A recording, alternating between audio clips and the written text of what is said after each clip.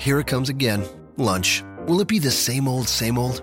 Or are you ready to take a vacation from the ordinary with the new Jamaican Jerk Turkey Sub at Firehouse Subs? Freshly sliced smoked turkey breast, craveably sweet mustard sauce, and a hint of Caribbean seasoning. Just $5.55 for a medium. Save time. Order the new Jamaican Jerk Turkey Sub on the Firehouse Subs app. Firehouse Subs. Enjoy more subs. Save more lives. Participating locations. Limited time only, plus tax. Prices may vary for delivery. This podcast is a member of the Voices of Wrestling Podcasting Network. Visit voicesofwrestling.com to hear the rest of our great podcasts, as well as show reviews, columns, opinions, and updates across the world of wrestling.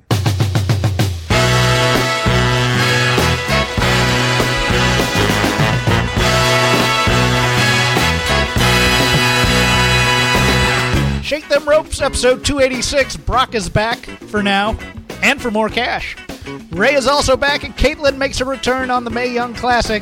We'll go over a little bit about Hell in the Cell, Raw, SmackDown, 205 Live, NXT, the Mae Young Classic, Heat, Velocity. I just think they need another show, honestly. There's just not enough WWE programming. Oh, the Mixed Match Challenge, which I didn't watch. You just heard Chris Novembrino. Hi, Chris. Hello, Jeff. Do you think there's enough television? I think there's quite a bit of TV. Chris, they say delusion is the final recourse for the damned. This was the opening line in Undertaker's promo on Raw. No one's ever said that. I have never heard that ever. I Googled it just to see if it's some random, quote from some strange 18th century philosopher. No, you can't say they say delusion is the final recourse for the damned when no one's ever said delusion is the final recourse for the damned. Well, maybe he was planting the seeds so that you and I would say that delusion is the final recourse of the damned, and now he's right because you and I have both said it, creating a they. Delusion maybe the final recourse for storytelling sometimes in this company. But I did watch everything except the Mixed Match Challenge. Look, the Mixed Match Challenge is a light, fluffy watch, but after 15 hours of WWE programming, and I have consumed it all, I'm not watching the Mixed Match Challenge. I'm sorry. For the completists out there who think I should cover it. And I'm still doing the Lucha Underground show, if you haven't noticed. So, yeah. I mean, I'm never sitting here and going, I wish there was more wrestling to watch on the WWE side. I did like, though, that Charlotte kind of got up and twerked a bit in front of Naomi in a gif that I saw online. I was like, okay, it's nice, lighthearted comedy, a lot of talking, a lot of house show type style stuff, except with cameras, so it picks up the conversation. It's kind of cool. I watched Hell in the Cell. My general opinion was it was a good show for the first 2/3, and then it fell off of a cliff. Yeah, that last match in particular, Braun and Roman, I just don't feel like they have great in-ring chemistry together. I don't feel like either one of them really knows how to call a match particularly well, and it's in part because neither of them have ever spent any time outside of WWE. Those of you who want to hear me do a match-by-match breakdown of Hell in the Cell, I did the Fightful post-show over there with Alex Palowski and Sean Ross Sapp, so you can go there. These are going to be mostly cold, tepid takes, or perhaps retreads of the takes that I had. I thought the last 3 matches were pretty bad, from the mixed tag to Ronda and Alexa to then Braun and Roman. The first 2/3 pretty good. I thought the pre-show match over-delivered a bit with Rusev Day and the New Day. I think overall the worst thing they did was they put way too much heat on the referees in like 3 or 4 of these matches, where one, it would have been really effective. On the Jeff Hardy Orton match, I liked that Orton said, "Do your job." I thought that was a nice touch because this is supposed to be fight to a finish type stuff. The one thing I didn't like was the screwdriver in the ear spot. I get why they did it. It is a gross visual. Don't get me wrong, but from an old school point of view, for me, my favorite match, I've said this over and over again, is the Starrcade match between Tully and Magnum. And they had a broken chair in that match where you had a spike, and he's trying to jam it into the guy's eye to get him to quit, and eventually tries to get it, or Tully tries to jam it into Magnum TA's eye, and then Magnum gets the spike and eventually drives it into his forehead to the point of when Tully then quits, even though he never says I quit. The problem here is sticking it in his ear. You better be sticking it into his ear to try and pull out his brain or up his nose if you have a screwdriver. This is where my kind of suspension of reality went out the door. Yeah, for me, if you're going to go to that extreme, I almost need Jeff Hardy to tap out there in order to buy that particular spot. Ooh, that would have been interesting. Instead, we got him kind of doing the longest parallel bars routine in history while Randy just kind of gets up, walks away from the table, looks at him as he falls through. This I thought was going to go to some big spot, and that's why we were getting the Randy Orton style pacing of a match. And, Jeff Hardy is doing his Jeff Hardy thing, taking a few crazy bumps, but I thought we were going to have him falling off of the top of the cage. Something real crazy, and it never quite got there. Instead, it was, as you said, parallel bars. Yeah, and then you get the other Hell in the Cell, where, look, the whole concept of Hell in a Cell is you're supposed to be able to keep these two inside a ring, that's the whole and point no one of the gets plot. in, and then eventually it became everybody gets out and starts doing stunts from up and around the cage. Okay, that's kind of a cool thing, but eventually they come back in to finish the match.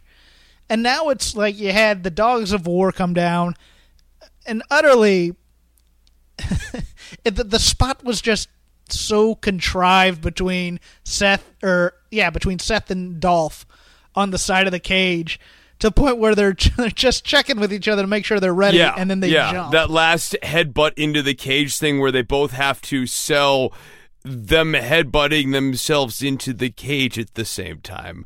The reason you have all these guys out there is because Roman and Braun can't deliver a 30-minute good Hell in a Cell match this time around because they've had so many matches at this point.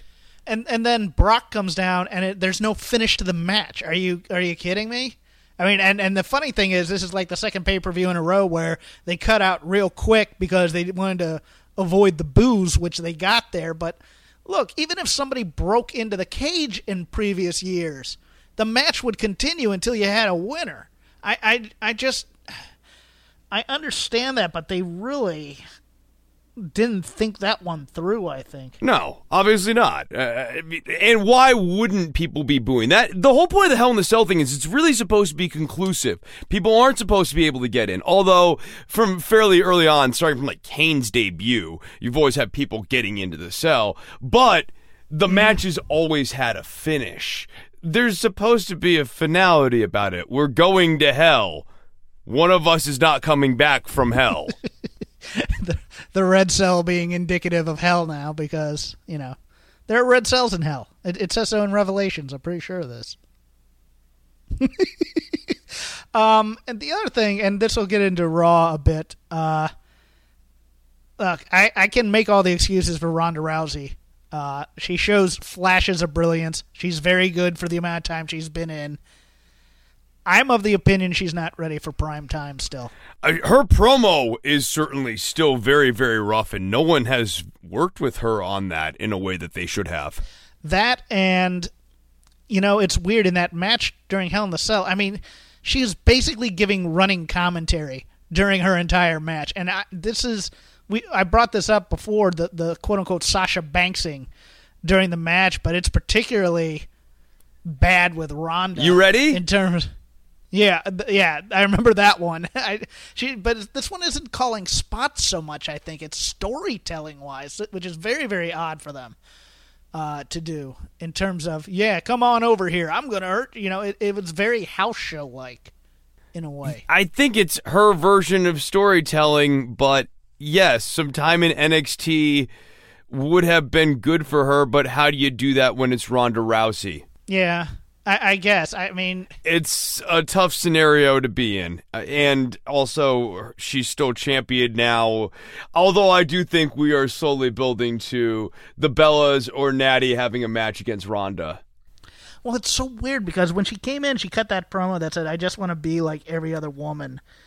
And now she's getting booked almost like every other woman in some ways. Up until the big match, it's I have to cut all these long promos that I'm not very good at. I have to have these clunky matches from week to week that make me a little bit less special here and there. It's very. I'm not going to say that the new shine is off the toy, so to speak, because Vince kind of suffers from new toy syndrome. But man, it feels like I wouldn't say she's getting de-pushed, but at the same time, it's like she's caught in all these. How do I go out there and make an open challenge? Really? You were in UFC. After you win a fight, you call out your next opponent. Who do you want next? That's how does she not know that? I mean, they're making her look worse than she is, and part of that for me also is I don't. A little of this is like a welcome to the jungle storyline for Ronda Rousey, where she's come in, she's all naive, and just like Axl Rose, and then he goes into Los Angeles and he sees how the jungle is. WWE is a totally different world than mixed martial arts. Oh, you're just like, really?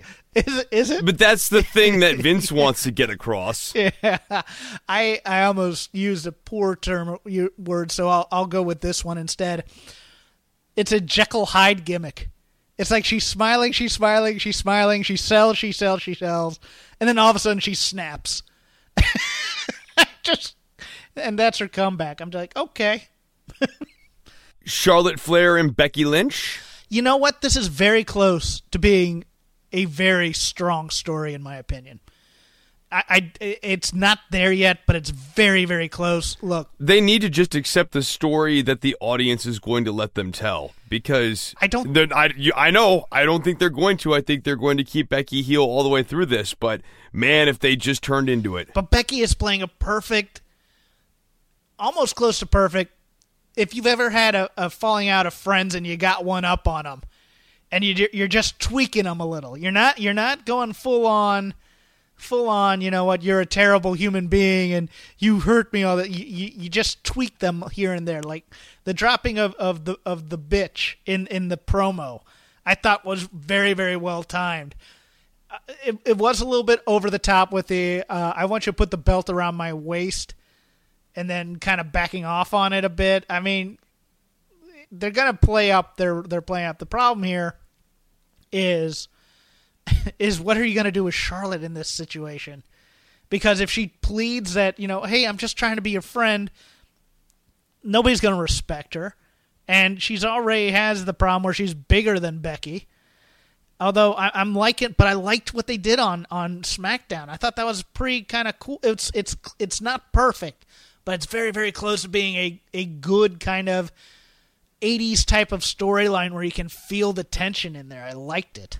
Yeah, I mean, I like it. I just think that the audience wants to cheer Becky and is going to cheer Becky all the way down through the Charlotte and Becky feud. And if you want to tell a better story, you have to just accept that Becky is the babyface here, and that for whatever reason, people want Charlotte to have bad things happen to her, which is a perfectly good reason for her to start hating the fans.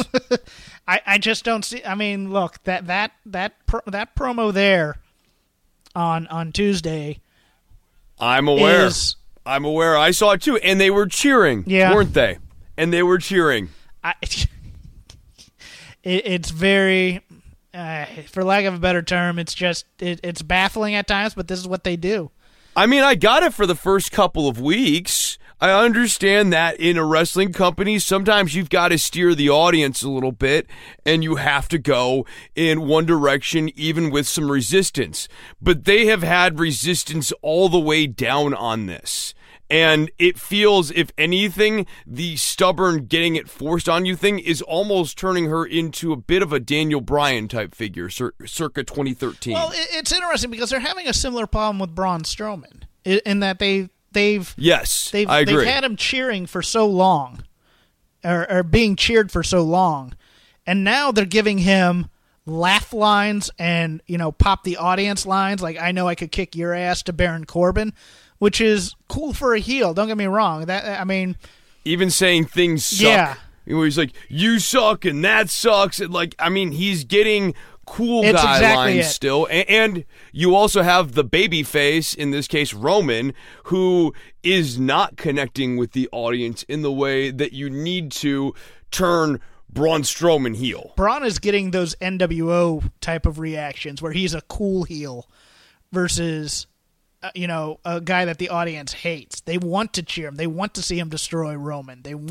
And that's Yeah, because Roman's a square face, and so Charlotte. They're square that's faces. the problem here is eventually this you suck and I could kick your ass, and all these other things. It's going to turn him into a guy that they want to see him defeat Roman eventually, and that's not the point of this, which is a bit of a dangerous game to play. Now, we brought it up in the beginning. Brock Lesnar is back for the Saudi Arabia show, perhaps only, with changes going on in the UFC. Who knows what's going to go on there? But any thoughts on how they brought Brock back, and do you see anything outside of just the Big Money Payday show here? Not right now. I don't think he comes back again after the Big Money Payday show until Royal Rumble to set up his WrestleMania. Yeah, I think that he may not even be ready for that if he fights, in the fall or in December or, well, I forgot when they were looking to put him in a fight exactly, so I can't say that with certainty, but I think with John Jones being reinstated virtually in October, I think the original Cormier fight is definitely in doubt because it's more money to fight John Jones. So, But I could definitely see him as a late ad in the Royal Rumble, and he shows up as entrant number 27 and wins the Rumble, if you want to go that way. Yeah, I mean, there's just a bunch of different ways to reintroduce him around Rumble time, and so after this big Saudi Arabia show, I do see him going away for the holidays. But he is definitely slim and trim and in the USADA testing pool, I think. Judging from his look. Yes. I mean, he looked like a younger Brock Lesnar. I was kind of impressed by that. Also coming back, Rey Mysterio. Look, Rey's going to be here to do a couple 619s, pop the crowds, high-five the kids. I watched him in Lucha Underground, Jeff. I know exactly what I'm getting from Rey Mysterio. Oh, do tell them. I mean, look, Rey's still capable of having an okay match, but in this case, what you're describing, 619s, pop the kids, maybe show up on 205 Live as a mentor-type character for the Lucha House Party, making sure that you have Rey Mysterio rubbing elbows with all of the people you want Rey Mysterio rubbing elbows with and getting those pictures and all of those sorts of things. That's what Rey's here to do. Yeah, I was not a fan of Rey in the WWE. And I know that's... Nope. I liked him in WCW. I grew up watching him in WCW, and I'm of that generation where you play WCW versus NWO World Tour and WCW versus NWO Revenge, and people would always pick Rey Mysterio. So Rey Mysterio, he's a guy I used to really like, but he never was particularly great in WWE, in my opinion. Yeah, and ECW and the other places that I watched him, he would do all these things, and then you had the weird thing with the bigger ring and kind of the ropes as opposed to what he was used to. So he would, and just the WWE wants you to work a pattern style. And also for Rey, I mean, if you've noticed his first appearance in New Japan versus his appearance in All In, the WWE Rey, for some reason he feels the need to bulk up, and that's what ends up killing his knees more than often. I see him on SmackDown. I don't see him even appearing on 205 Live, lest they quote unquote ruin his mystique or whatever. He's not going to be the 205 Live champion, but I could see him going down and having special occasion matches, mentor matches, having some sort of storyline down there, building to a big match at some point with somebody on there. Cedric Alexander, for example. I'm just tossing someone out here. Now, I don't mean to say he's going to have bad matches in WWE. Don't get me wrong. I just... Well, I'll tell you that he's not going to have classics because I've been watching him in Lucha Underground. He's not going to have that freedom to do the kinds of matches he might normally do on the indies or... in these other federations he's been working in, like PCW. But I could see him having solid 3-star area matches with, like, Almas and AJ and guys like that, and really kind of bring in a boost if that's what they wanted to turn SmackDown into. Now, they haven't wanted to do that of late. I did enjoy Almas and AJ this week. I thought that was a pretty good match. Yeah, it was a good match. It's just, disappointing to see Almas kind of still stuck in this gatekeeper holding pattern. Well, they haven't progressed his character at all, and they haven't really progressed a lot of characters in there.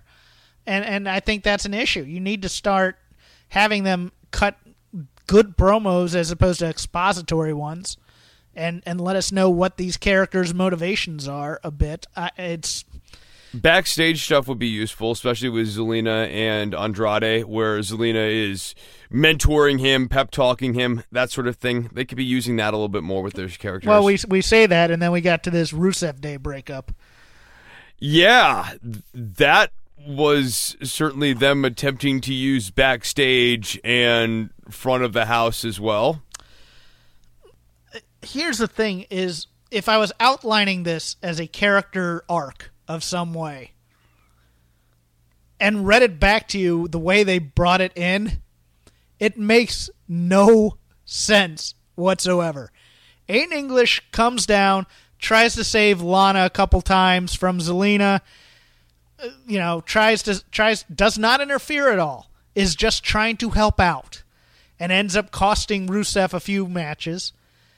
Same with tag team match. Finally gets it right. Finally becomes the hero. Takes one for the team to get a number 1 title shot. They go in. There's miscommunication because, of course, you have to have him immediately revert to being a dummy again.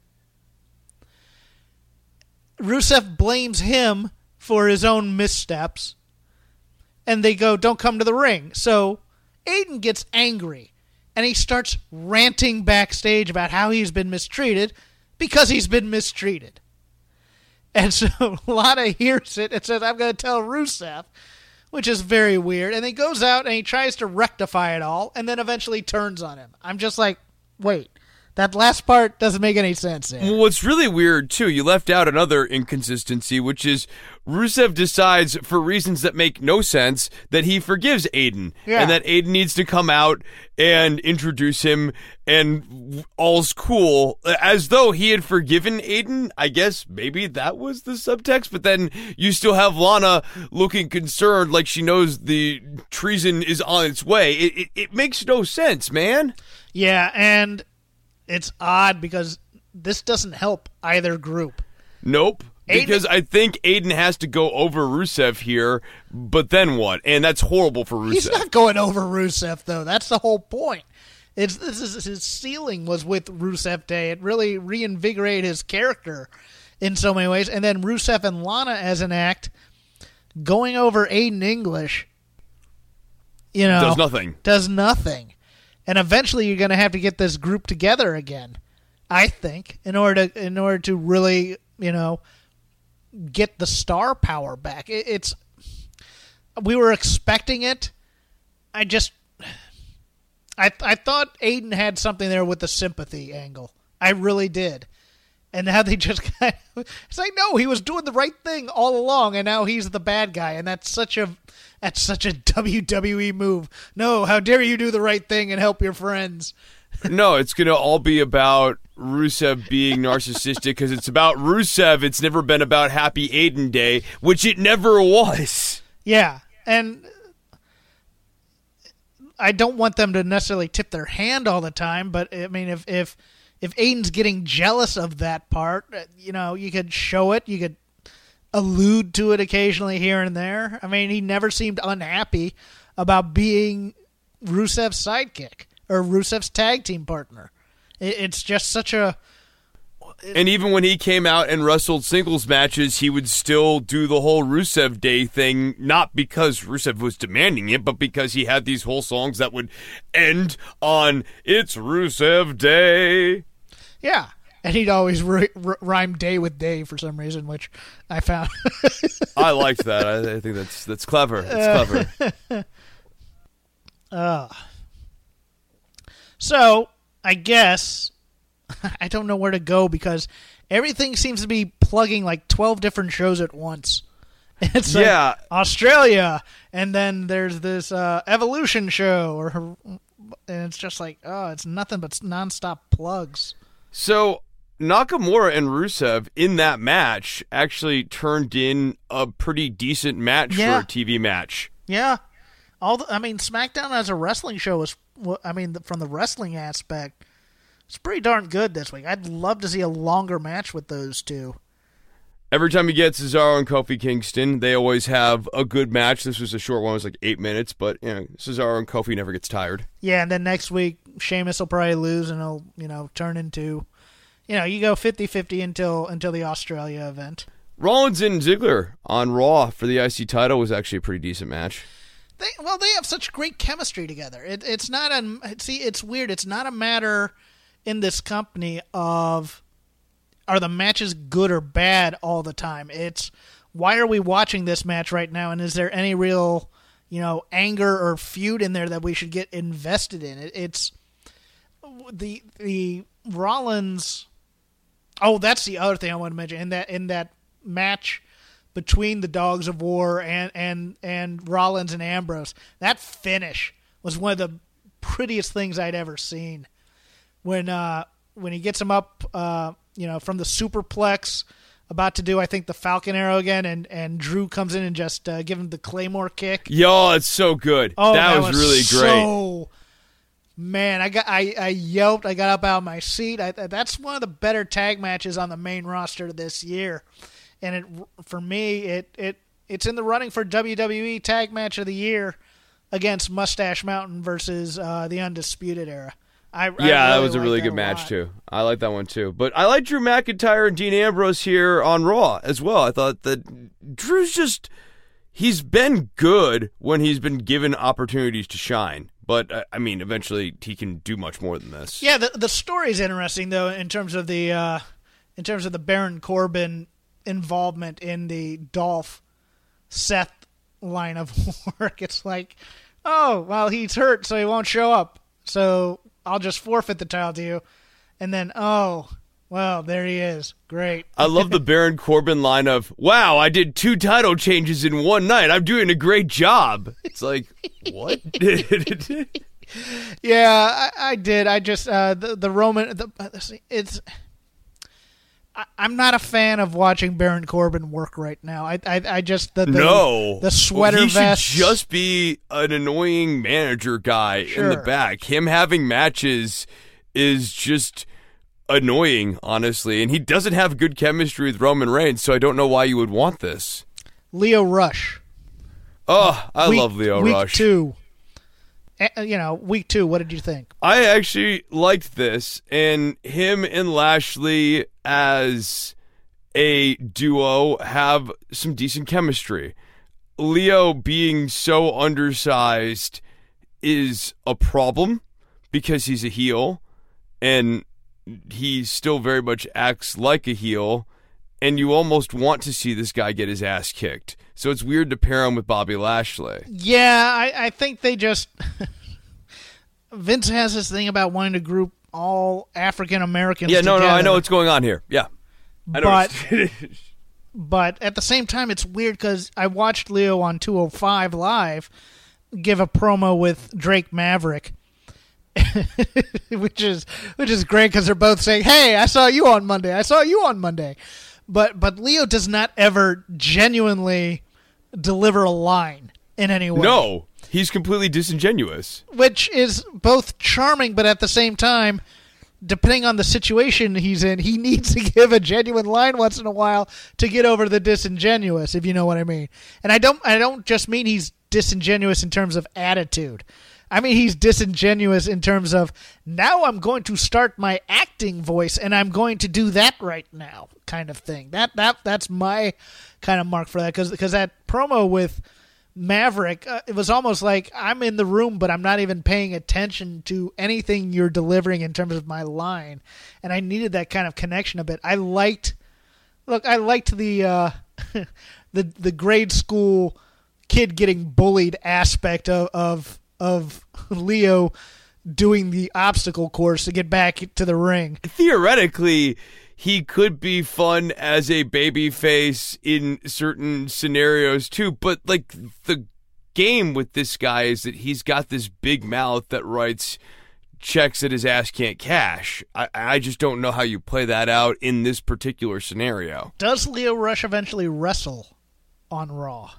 I have to imagine so, and I'm sure they don't have any reservations about it like you and I do. At least that's what I'm detecting in your voice, not like with Zelina Vega. You and I would never put Zelina Vega in the ring. She would be the manager of Almas, and she would occasionally, on occasion, when there's a title on the line, do a Hurricane Rana or something. Well, I still think they should have a 205 match on Raw once a week, even though I guess it's ratings death. According to most, but I'm interested to see because they've kept them as separate worlds for so long, where 205 Live is its own universe, so to speak. That putting Lio Rush in with heavyweights and things like that might, I don't know. I could see them killing Lio Rush to get over Kevin Owens as a bully, which will be fine as a story, and then Bobby. But that's going to be a problem when he goes back on to 205 Live. Yeah, who gets the wins on that team, Lio or Bobby? And it should always be Bobby. But if you kill Lio, eventually he has to get a pin, kind of like when you had the Enzo Cass team. You'd kill Enzo for the sympathy, but once in a while he'd have to get the win.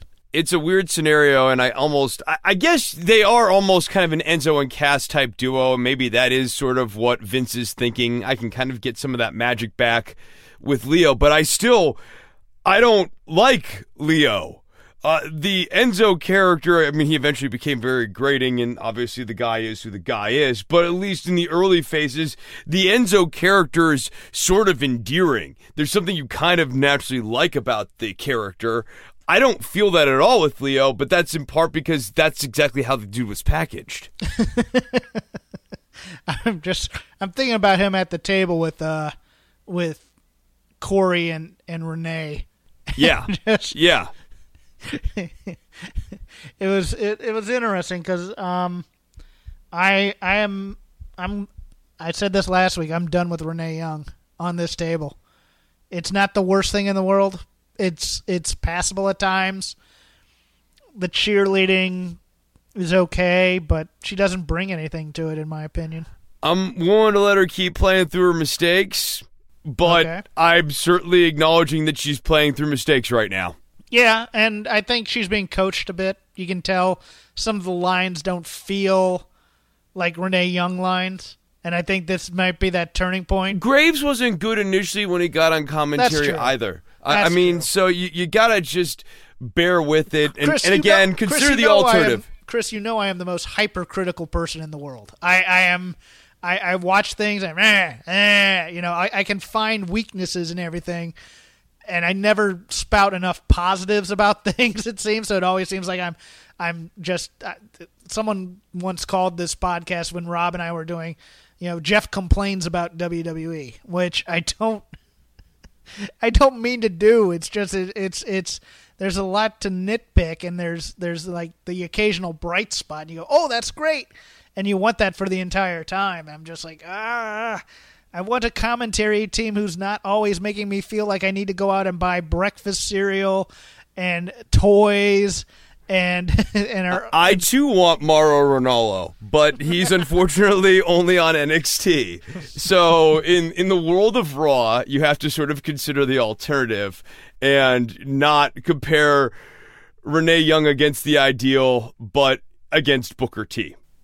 And jeez. See, okay, so Booker for me, I kind of love how bad he is, but he's actively bad. So his badness is sometimes very entertaining, but he's never going to get any better. And Coach was awful. I mean, they tried, I get it, but he was just nothing. So given that, I mean, the better answer here is let's just go with Graves and Cole and just do a two-man booth. But if WWE is married to that, keep Renee on. Let's try her out for a few more months. If she's still not getting there, I don't know, in 6 months, yeah, you got to pull her. And she's probably never going to be good behind the booth. But I don't know that we're there at a point yet where I can render that verdict. So a change in the WWE scheduling this week.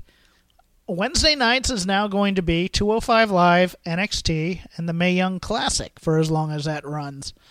A 3-hour block as opposed to a 2 for me originally, because I'd always watch 205 Live, then NXT. I dig it as a concept because, you kind of get all the hardcores on one night. And I thought all three of the shows this week were pretty darn good. Starting with 205 Live, I really enjoyed... My favorite moment in 205 Live was T.J. Perkins bleeding from the chest after Lince Dorado chopped the crap out of him. And this show continues to be great on the wrestling side and just needs to find an audience. So I hope moving it to Wednesdays. And it's still searching for what the narrative through line is on this show, because they did at least have that with the Zoe Train. And of course the Zoe Train got obnoxious, blah, blah, blah, all those problems. But that gave them an axis with which to build all of these different branches off of. And right now, Cedric's the champion, but he is not the narrative through line in this show like he needs to be as the champion in a show that only has one title. Yeah, there's no singular personality really driving this, and there's no strong personalities driving this. That should be Drew Gulak. Like, if this was Gu05 Live, we're in a good position here. Yeah, you like that? So if this is Gu05 Live, that's an Open Bruno original one. You get that trending on Twitter, hashtag Gu05 Live. So if this is Gu05 Live, you have his people, you've got Gallagher and you've got Kendrick. He actually is a big enough personality. He can come out and deliver a PowerPoint presentation about how he's going to make 205 better this week. And he has a bullet item that he's going to action on, an action point or something. And that's the arc of that episode. Does he execute on the action point, or does that get thwarted by somebody? I think there's a lot more interesting things that you can do through that than you'll ever be able to do with Cedric Alexander. And I think we need to have points to this constant rerunning of feuds and stuff, because we've had, the Gallagher, Kendrick versus, Lucha House Party week after week after week, and it's like, okay, what's the point of this, guys? We're just having... You have to build on top of them, because in New Japan, those guys fight each other all the time, but through that, they keep adding in a new chapter, a new card in the deck of the game that they keep playing against each other. Yeah, and it leads up to, the smaller house show matches lead up to the big, the Dominions and the, oh God, why can't I, the big match is on there. I'm not going to try and have recall of it. The Tokyo Dome shows. Yes, the Tokyo Dome shows, if you will. So that's what they need to be thinking about in terms of booking patterns with 205 Live, specifically for that show, because those guys are always clashing. Want to switch it over to NXT? A spectacular, I thought, main event this week with Pete Dunne and Ricochet. This was a very well-wrestled, non-finish match, and it dawned on me at some point midway through that we weren't going all the way because they didn't quite push it. But even for how much they gave us, so good. It was a really good match. I could watch those guys fight forever. I'm absolutely fine with that, and Lanza over on Voices makes a good point. Pete Dunne, possibly the best wrestler on the in terms of big matches every time out. Yeah, on the roster. I can't miss with this guy. He always has a good match. And I think part of it is his brutality, especially against a high flyer like Ricochet, who is very. His game is more finesse, so you watch it for the beauty of the aerial moves and stuff rather than and the choreography. Whereas you team him up with a guy like Dunn, who can do a variety of styles, but it's the range of Dunn. Yeah, so he has a unique kind of home center where he's working on joints and stuff, and that is sort of the bulk of the Pete Dunne match. But he does have some of that lucha and cruiserweight style in his repertoire that he can pull out. He's a little bit bigger, so he can actually get a little bit stiffer. He can do some of the striking, and it just allows Dunne to explore a very interesting range of wrestling. And it merges so nicely with Ricochet, who does a lot of the things that Dunn just doesn't do in the ring so much. And the high flying is more his base of action. I love these two together. I really do. Yeah, and I liked the ending, too. I liked that it was a non-finish for now, because it sets up the finish for later. The stare-off was good. Someone asked me, is this the best kind of match like this to have that kind of ending? And I said, I haven't answered yet, but I think other than maybe in recent memory, sure. In recent memory, yeah. There was I remember there was a Tim Horner versus Ric Flair match that ended kind of like that, with the Horseman coming in just to beat up Horner because he was doing too well in the match, that I really, really liked. But, offhand, I mean, I liked it. It continues the build for what I think the War Games is going to be, which is, British Strong Style versus Ricochet and the War Machine versus Undisputed Era. I enjoyed the women's match quite a bit, the tag match. Yes, that tag match is something I would love to see exported over to SmackDown and Raw, that style of match. I didn't even necessarily think the match was great, but I just loved how it was a little bit looser and it actually felt like a tag match. Yeah, it did. They're bringing along Deonna Purrazzo on this roster a little slower than I'd like, because I think she is, she's top 3 in the world, in my opinion. Aaliyah, just, God bless Aaliyah. She is, she's very cute, but she never seemed, she hasn't progressed, and it's very frustrating to me, because she looked like she had a lot of talent at first, and then it's never really improved in the ring. But I'm going to say something about Lacey Evans. WWE are fools if they do not bring her up to a main roster and push her to the moon as a marketable commodity. And I'll tell you why. Because she fits as a babyface certain boxes. I like that they're getting the heel out of her now, I think. But the military service fits into their service with the USO. She's a single mom, which fits into the feminist box for Stephanie. She's athletic as hell. And, she's only gotten better since the Mae Young Classic last year. She's got a look. Opinion. And she's blonde, which fits Vince's box. The problem is they have the Ronda problem, because they only like having one star in the division, and they have her and Charlotte. And they just don't build these types of characters correctly. So I think they may bring her up as a heel, which is kind of unfortunate.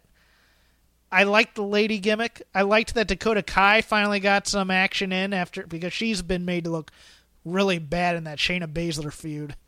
But overall, I'm looking forward to that. I'm looking forward to Nikki Cross and Bianca Belair again, because they showed highlights of that.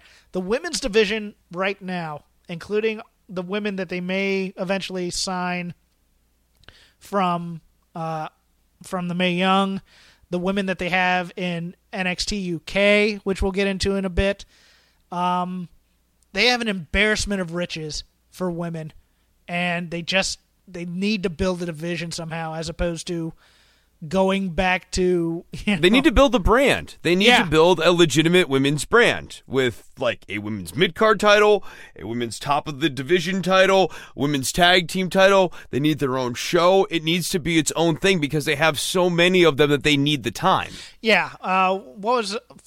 Hector Garza's kid debuted.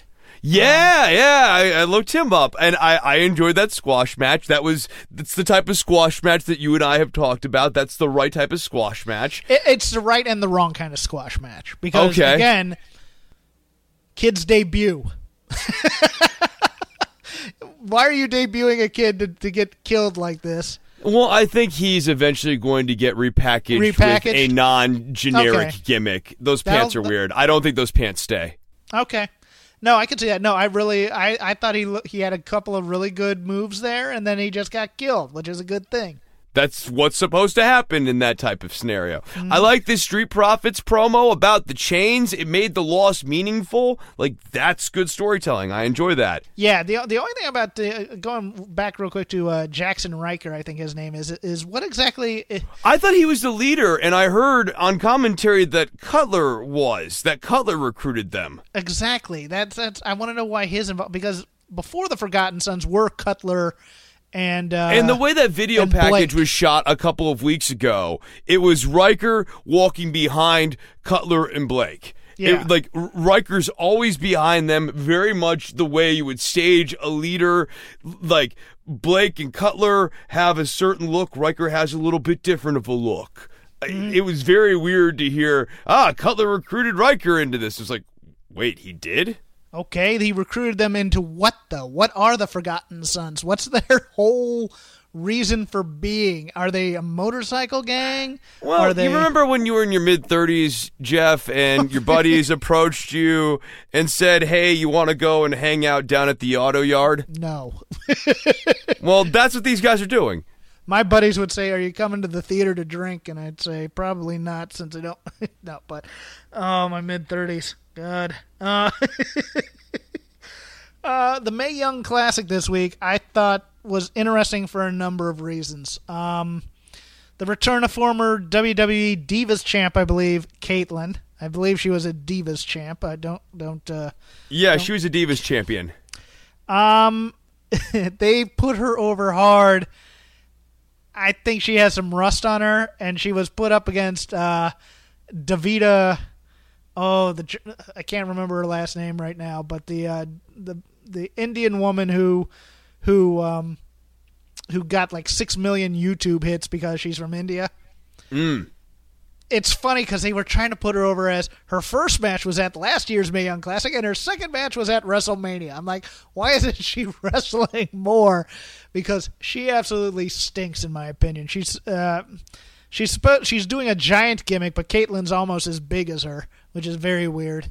Caitlyn looked good in a few power matches. I'm wondering if they're going to actually bring her back or not.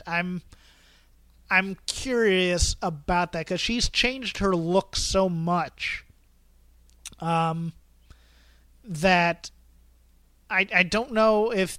Maybe she gets a new character when she comes back? I don't know if... I don't know if they want her on the main roster. That's the weird thing, is because they have Nostalgia X already. And, they might add her to NXT, but they have enough women there. I don't know where you put her. That's my problem.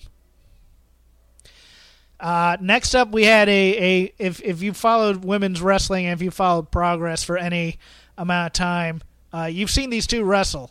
And they're both very, very good. Toni Storm and Jinny, a.k.a. Jinny Couture. I love Jinny to death. She's doing kind of a Posh Spice gimmick. She has what I like to call the Janina Gavankar eyebrow thing. Janina Gavankar is an actor. She's a friend of a friend. She was in Arrow and she was in True Blood.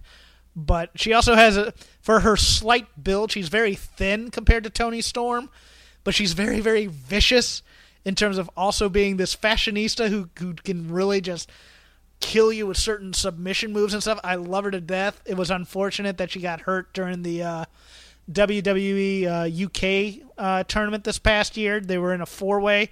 She did a dive. She knocked herself out, and they eventually restarted the match. But these two are great. I think the NXT UK women, they apparently taped a tournament. I know the results, but I can't remember them right now.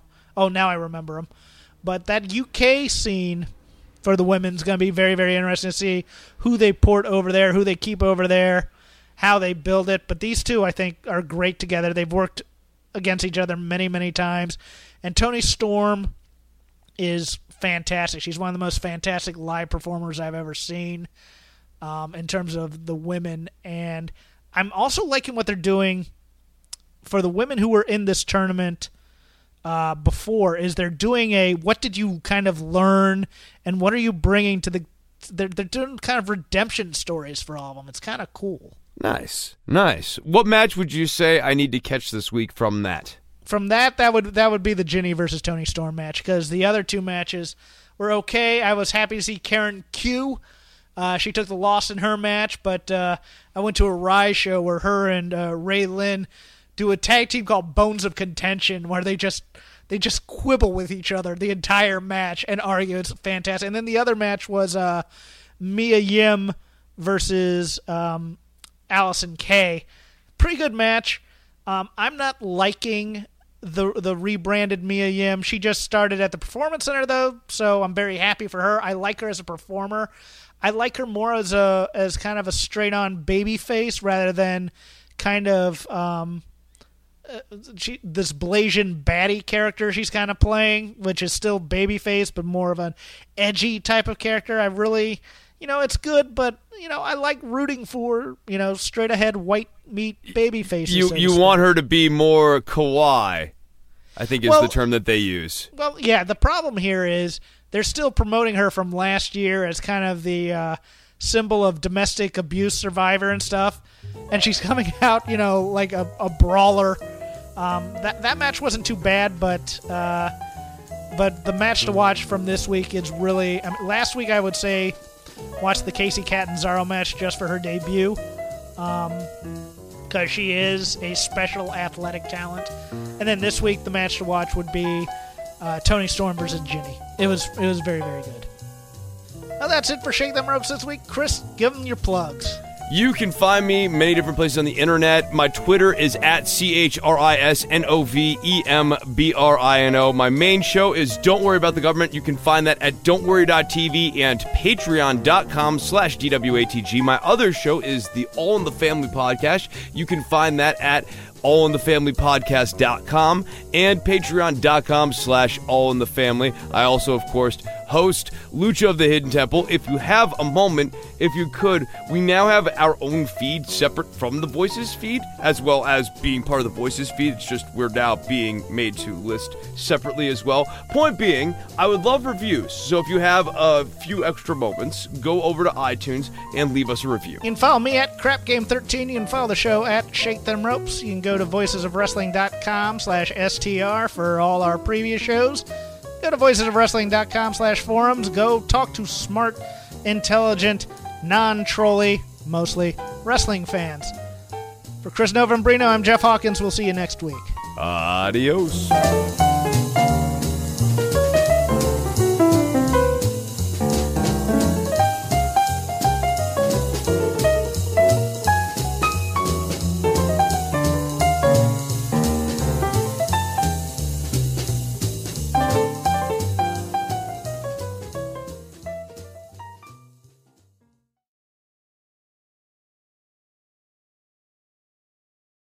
Here it comes again. Lunch. Will it be the same old, same old? Or are you ready to take a vacation from the ordinary with the new Jamaican Jerk Turkey Sub at Firehouse Subs? Freshly sliced smoked turkey breast, craveably sweet mustard sauce, and a hint of Caribbean seasoning. Just $5.55 for a medium. Save time. Order the new Jamaican Jerk Turkey Sub on the Firehouse Subs app. Firehouse Subs. Enjoy more subs. Save more lives. Participating locations. Limited time only, plus tax. Prices may vary for delivery. Enjoy all your favorite sports like never before at BetMGM. Sign up using code Buckeye and receive up to $1,500 back in bonus bets if you don't win your first bet. When you register with BetMGM, you'll get instant access to a variety of parlay selection features, live betting options, and the best daily promotions in the business. And with BetMGM at your fingertips, every play and every game matters more than ever. Place your money line, prop, or parlay bets with the king of sportsbooks today. Sign up using code Buckeye and receive up to $1,500 back in bonus bets if you don't win your first bet. BetMGM and GameSense remind you to play responsibly. 21 plus and present in Ohio, subject to eligibility requirements. Rewards are non-withdrawable bonus bets that expire in 7 days. Gambling problem? Call 1-800-GAMBLER. In partnership with MGM Northfield Park.